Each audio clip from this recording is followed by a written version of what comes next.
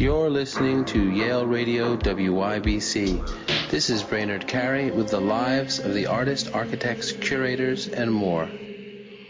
Today on our show, I'm talking with Dana Sherwood. Dana, thanks so much for being with me today. Oh, thank you so much for inviting me. Dana, we're going to talk about your show that's up now. So first, congratulations on your show at Denny Dimon, which is The Cake Eaters. We're talking on July 7th, and this show is running through August 12th.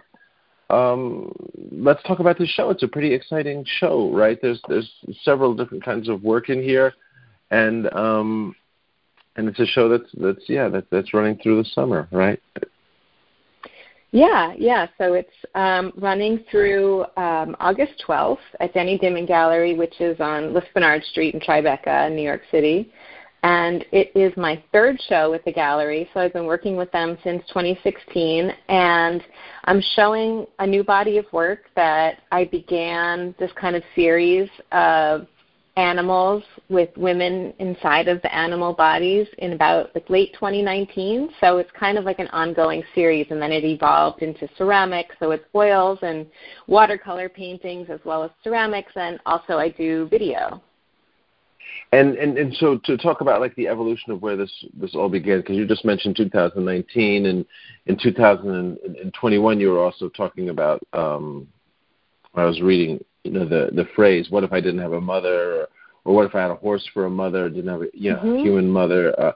Is that part of what you're saying in 2019, where this narrative comes from with, your relationship to animals, essentially?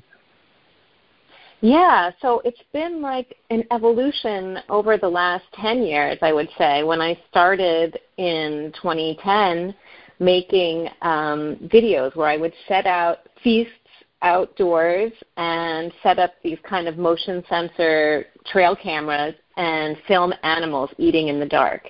And so I could, talk at great length about all of the experiences that I had with animals eating or not eating and showing up and not showing up and doing things that I never expected. And, my travels in this body of work have ranged from South Africa to Brazil to Denmark to the United States and everywhere, in between. And I just became so affected by how much I had learned from watching animals over a decade, and how that affected my artistic practice, and also how that could carry over into my daily life as well. So I was writing an essay, this is going back, 2019, about eating in the dark. And so I started to kind of pose this question to myself, what if I didn't have a human mother? In terms of what I've learned from watching animals eating in the dark, it's kind of like a whole new breadth of knowledge that I didn't get from my human upbringing. And so I started to kind of fantasize and imagine, for me, my first go-to animal is a horse, and I did some work about horses, and there's a video about horses in the Cake Eaters right now. And so I kind of went throughout my my cosmography of animals that mean something to me. So snails, raccoons, horses, and swans. And so they're animals that have kind of played a role in my work over the years, and also my life going back to my early childhood. And so I was imagining what would it be like if I had been raised by, and how did these animals contribute to my experience and knowledge in this lifetime. I love that. It's such a kind of fantastic journey to be on, and I love that that path and way of exploring. To talk about one of the works in the show, it's called Inside the Belly of the Reindeer, and we can talk about some of the other horse imagery if you want, which you were just mentioning. But to jump into that, which is not a photograph, it's oil on panel.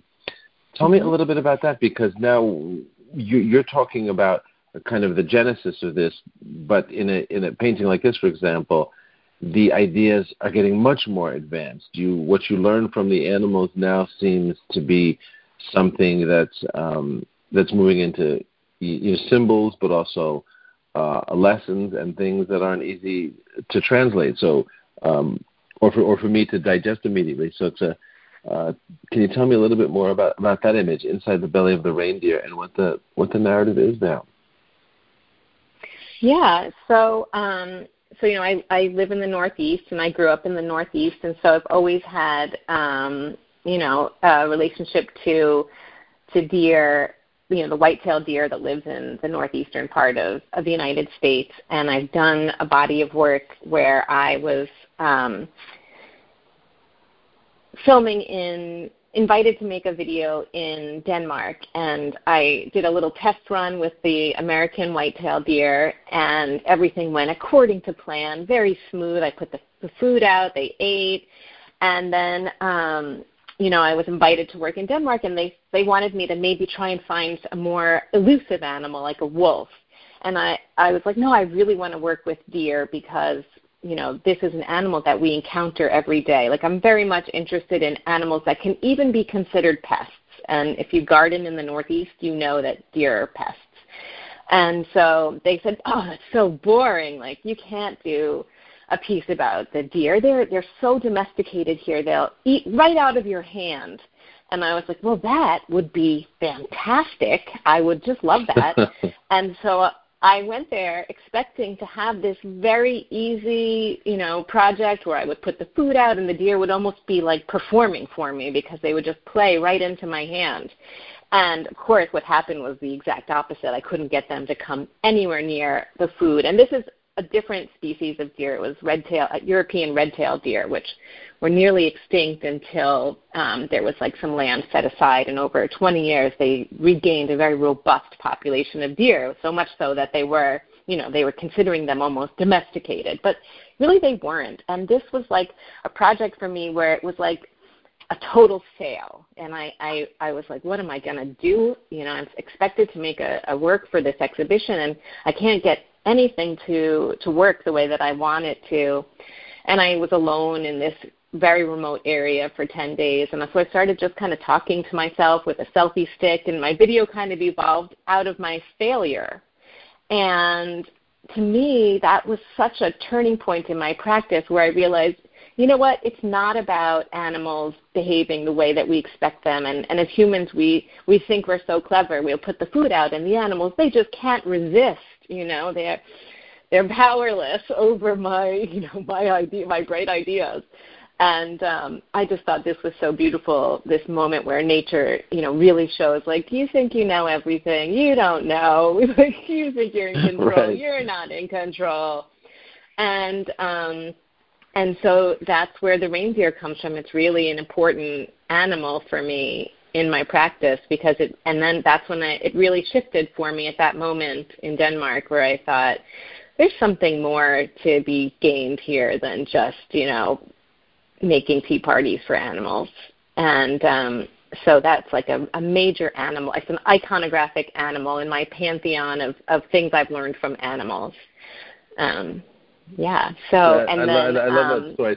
So then go further into that painting, Inside the Belly of the Reindeer. Now that you've been discussing, of course, there's also a woman sitting down. There's all different kinds of objects in there, and and then there's an enormous amount of eyes everywhere.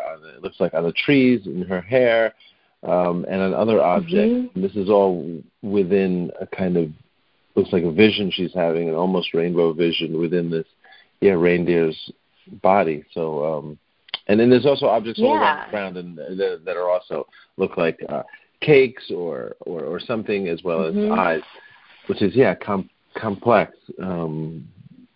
So the initially the figures began as self-portraits, and then I was like, this is not just about me. So I started kind of incorporating friends and family members. So that's why the figures ended up, kind of changing over time. Well, very quickly it became clear that I was like, this isn't just self-portraiture. But the idea of cake is really important for me because to me it represents liminal time and liminal space, because cake isn't something that, especially these kind of grand cakes that I'm picturing in the paintings, they're not the kind of thing you eat on a daily basis. You know, they mark celebrations, rituals, birthdays, you know, major important events to me. So I feel like when the cake comes out, it's somehow we're not in ordinary time anymore. So it symbolizes to me this idea of liminal time and liminal space where almost anything could happen. You know, like we're not playing by the rules anymore. And the eyes represent our gut knowledge, our gut knowing and intuition. So that's why the eyes are in all of the paintings. You know, it's this kind of, you know, I've done a whole piece about vision and other sorts of vision. So I think of the eyes in the trees as like this kind of the intuitive knowledge of plants and animals and our own like innate knowledge that doesn't revolve around the world, what we can see, touch, hear, smell, and see with our, you know, eyes in our heads, but this kind of other intuitive and instinctual seeing and knowing the world and experiencing the world. And you know, and this kind of ties back into the idea of the reindeer and my experience with the deer in Denmark, which is, you know, sometimes you just have to throw the plans out the window and just go with your intuition and see where it leads you. And, you know, you don't know. It's this idea of seeing in the dark, you know.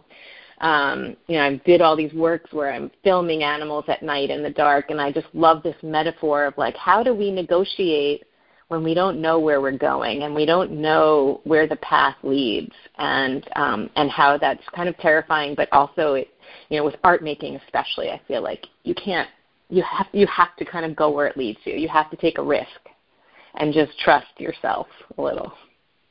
Yeah, I so agree, and it's so, while that's such a truth, it's also hard to kind of get there by just going there, right? I mean, what happened in Denmark was great. Yeah. The idea of, no, you can't do that here, you can do that here.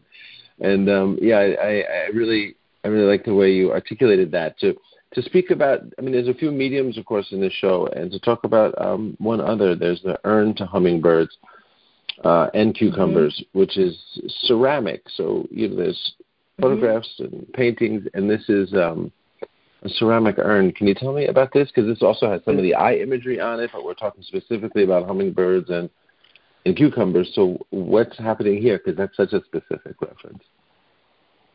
Yeah.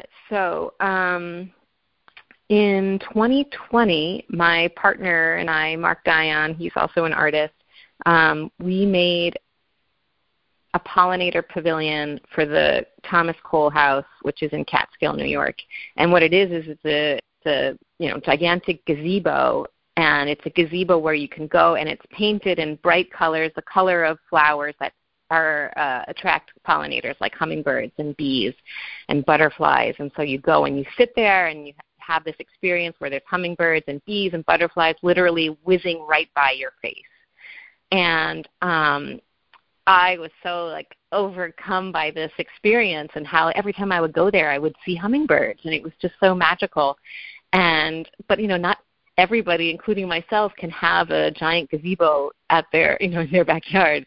So I wanted to make something smaller and more accessible. So I have a garden here where I live in upstate New York, and I started planting all of these plants that attract hummingbirds and butterflies and bees to my vegetable garden. And my vegetable garden, especially my cucumbers, were just like bursting out of the garden. I had so much success that year, and I really kind of recognized that if you support the local insects and birds and pollinator population, you're going to get better crops, you know. And the cucumbers in particular, and I have a little bit of a tricky situation where I'm living, where I get a lot of shade, and so the tomatoes never do well, and the eggplant never does well.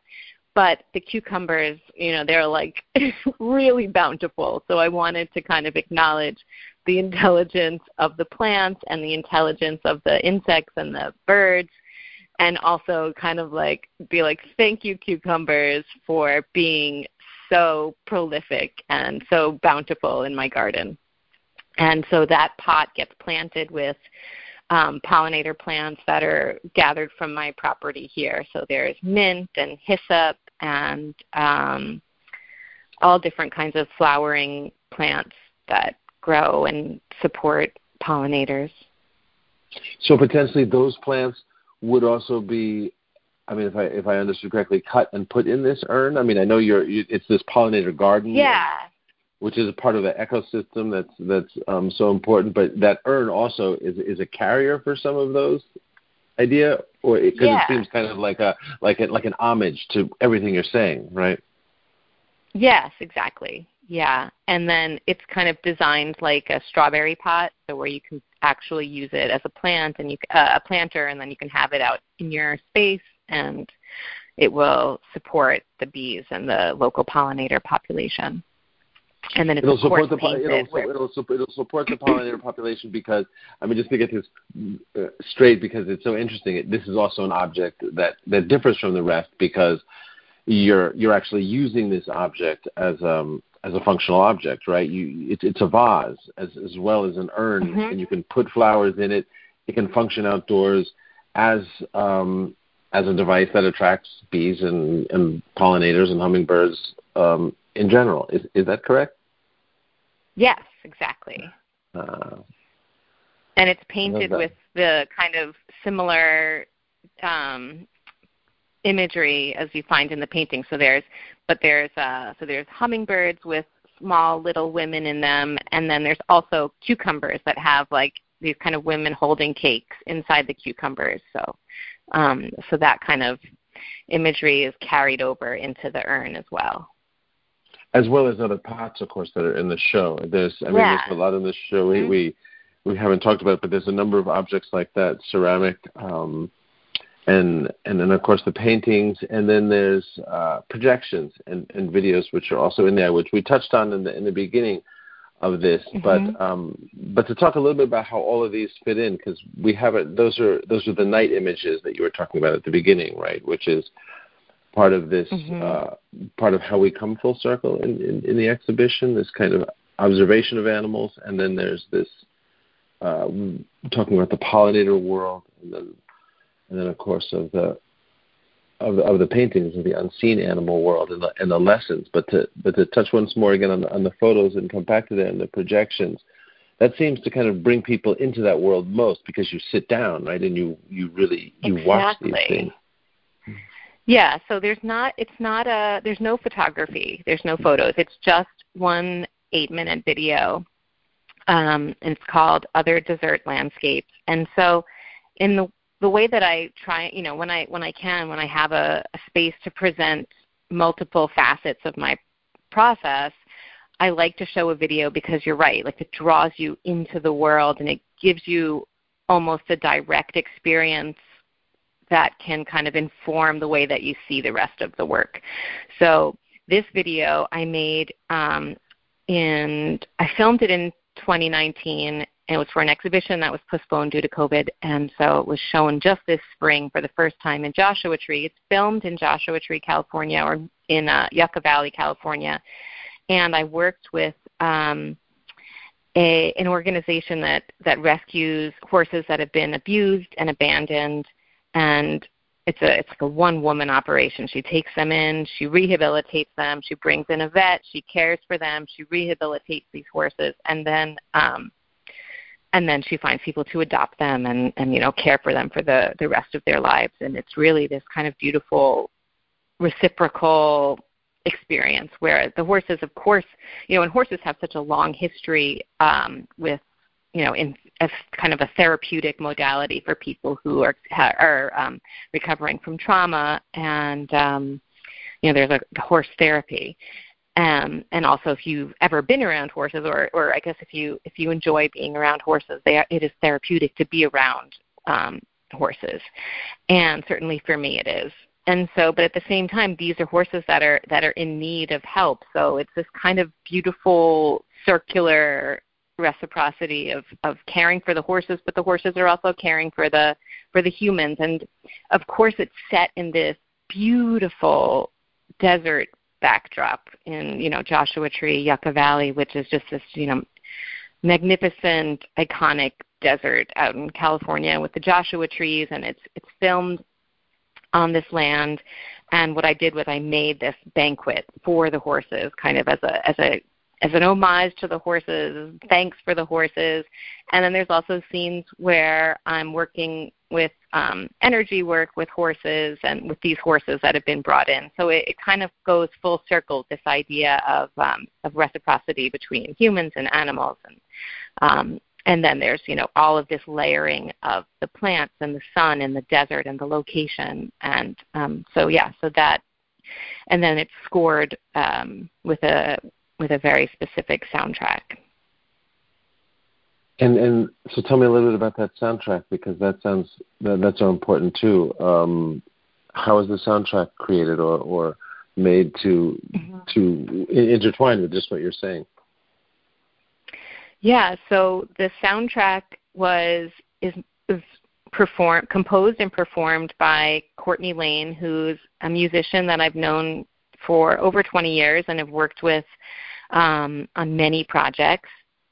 And she uses instruments from accordions to organs to drum machines, and in this case it's like a synthesizer. And she's also somebody who has a vast experience with horses, but at the time of making the soundtrack, it was in March of 2020. So there was this incredible amount of, as you remember, this kind of anxiety and tension. And I feel like that tension kind of carries over into the soundtrack, and it almost has a darkness to it, and then it kind of shifts as the video goes on, and you come to the scene of the banquet with the horses, and it kind of lightens and it changes. But I feel like the soundtrack is such a product of this particular moment in history. I love that we talked about that, because that is so interesting, and I hope the listeners who hear this can come and see the show. I just wanted to make one distinction. Of course, there's a video in the show and paintings and ceramic work and a number of things. There are no photographs, though. Are there stills of this? Because after I saw the show and I was researching it, there's stills of these images of the videos that you made. Yeah. The stills aren't available on their own, are they? That's not. No. Okay. No. Good. Yeah. So congratulations on this show, and congratulations on it happening now. I want to ask you one more question, which is, what are you reading at the moment? Well, I am reading a book called Fierce Poise that is about the life of Helen Frankenthaler. I love reading artist biographies, and I had just recently finished reading the wonderful, very, very long book called 9th Street Women, which is about the women of the abstract expressionist movement in New York from like 1920 to through the 60s. And so then I was kind of looking for another book that would take me even deeper into the world of these women and their experience in, a really kind of hostile art world at the time. And so, I've always loved the work of Helen Frankenthaler, but she also has a really interesting story, and she's such a strong person. I feel like reading about other artists is always kind of like food for, for the practice and all the difficulties and challenges that one faces as an artist. Absolutely. Thank you for that, Dana, and thank you again for talking with me today. I really appreciate your time and your current show. Thanks so much. Thank you. Thank you. It was great to talk to you. You're listening to Yale Radio WYBC. This is Brainerd Carey with the lives of the artists, architects, curators, and more.